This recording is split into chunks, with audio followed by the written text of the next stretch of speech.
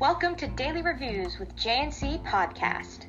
Today's book we will be discussing is The Color of Law by Richard Weinstein. The Color of Law is a great read and is definitely for you if you're into uncovering the truth. Thank you guys so much for listening to the podcast today. Yes, everyone, thanks for tuning in. I'm Jakaya. And I'm Corinne. Let's get into today's episode of Daily Reviews with J&C. The book we're going to be talking about is The Color of Law, and we're going to talk about the way it covers systemic racism, a topic that is sadly covered up by many individuals. Luckily, as of this year, many people have been talking about it, and we are here to continue that conversation. The book promise is systemic racism throughout history. All right. So, the summary of the book.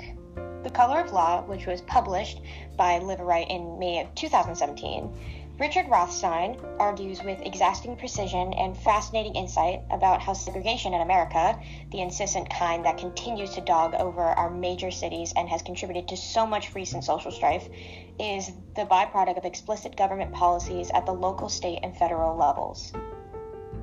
My personal reaction to this is that it was an eye-opener for me based on how systemic racism was formed.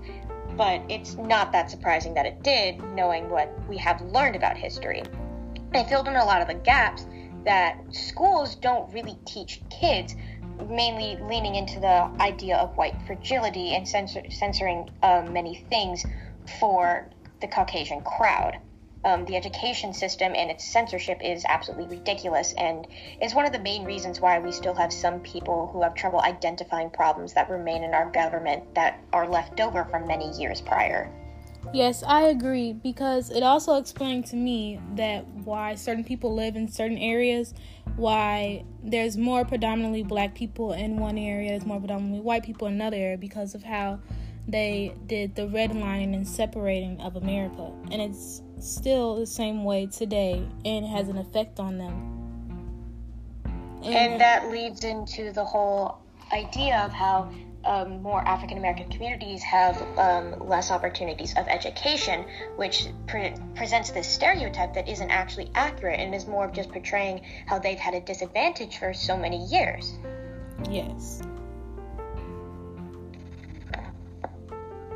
An example of that from the book that really stood out was in chapter 1, when Rothstein accelerates the problem of de jure segregation with the representative story of Frank Stevenson, an African-American man living in Richmond, California in the mid-20th century. A former manufacturing town, Richmond grew rapidly during World War II to keep up with demand and government public building houses for white people. It built comfortable suburbs called Rollingwood.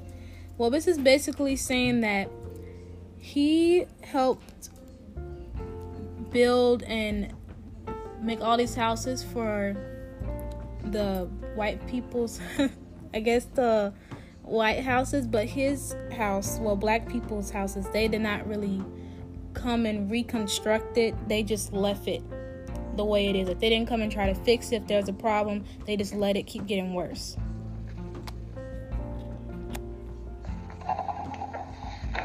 It was really unfortunate at the time that they did that, because everyone deserves proper housing. But the reason why it plays into the reason why when African Americans were trying to move into the suburbs, a lot of the retail industry didn't want them to do so because they believed it would lower retail prices.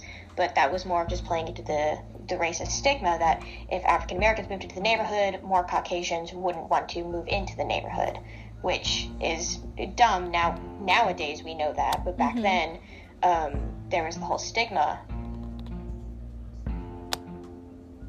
Yes, I remember reading about that, and I was just like, how can a person living there change how,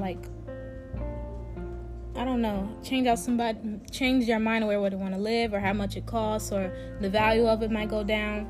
I just thought that was crazy. Yeah, and the book even talks about how the retail prices wouldn't have dropped because you would still have families coming in and buying the suburbs.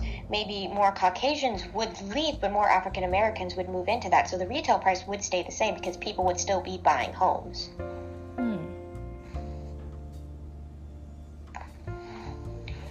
Okay, jump into... Okay, so why the book is effective. The book is effective because it gives the history around systemic racism. It's a further explanation into why it happened and how we still have it today. It even gives proper arguments to people who nowadays don't believe systemic racism is a thing, which is something we have seen become rather prominent in this year of 2020 with all the Black Lives Matter protests and how everyone was talking about systemic racism. And there are certain groups that do not believe that it is a thing. In this book, I find, is a good tool that now that I have read it, I have better information to tell them that they are incorrect and it is a thing. And it can let you formulate different ways of how to change it and make the government not systemically racist, which it would require a deconstruction of a lot of our common laws and ideas, but it would be helpful because therefore there wouldn't be any systemic discrimination. Yes, I agree. I think once people in the government, which is people, accept change, then maybe a change can happen, because people who don't accept change, they're not going to change. Which is like people that don't believe in systemic racism and all the other things that just like have their mindset that nope, that's not it. They have to be willing to change in order for a change to happen. Yeah, and a lot of the time they don't believe that it is an actual problem because they are unaffected by it. Yes. And they are affected by other problems, and the problems that they are affected by, they say those are an issue. This is not, only because I've never seen it, because you're not affected by it. If you are a Caucasian man, you're not going to experience systemic racism. Yes. You can complain that you've experienced it, but you most likely have not. Yeah. I feel like they need to read this book. They really do. Maybe I have that a bunch will of help people them. I'm going to recommend this book to. Alright, so taking a break from that, we have a message from our sponsor, Walmart. Save money, live better. Walmart. It has everything at relatively good prices too. So thanks, Walmart, for sponsoring this Whittle podcast. And make sure you go shop there because it's Christmas time. That's very true. Or We have to get our any Christmas holiday gifts. you celebrate. Have you already bought your holiday presents? No. Neither have I. I'm very behind. Alright, well, it's time to wrap up the podcast. So what were your overall thoughts of the book? Because we know why it affected us, and we have our own, reactions to it, but how overall, do you think it gave, a good message, or do you think it was very effective in spreading the message? I think it was very effective, and I like how he split it up and explained it in, the different years and, time zones, and it all led up to how we can change it. I like how he did that, and he provided examples, and I don't know, he just made it interesting.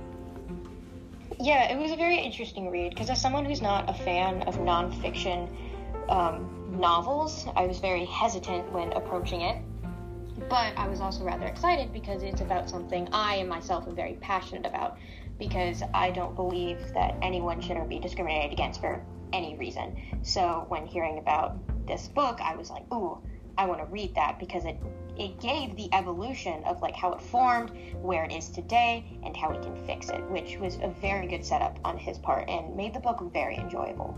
Yes, I think why I chose it is because of the title, The Color of Law. I was like, oh, this looks interesting. And then I think I read the description and I was like, oh, yeah, I definitely want to read this.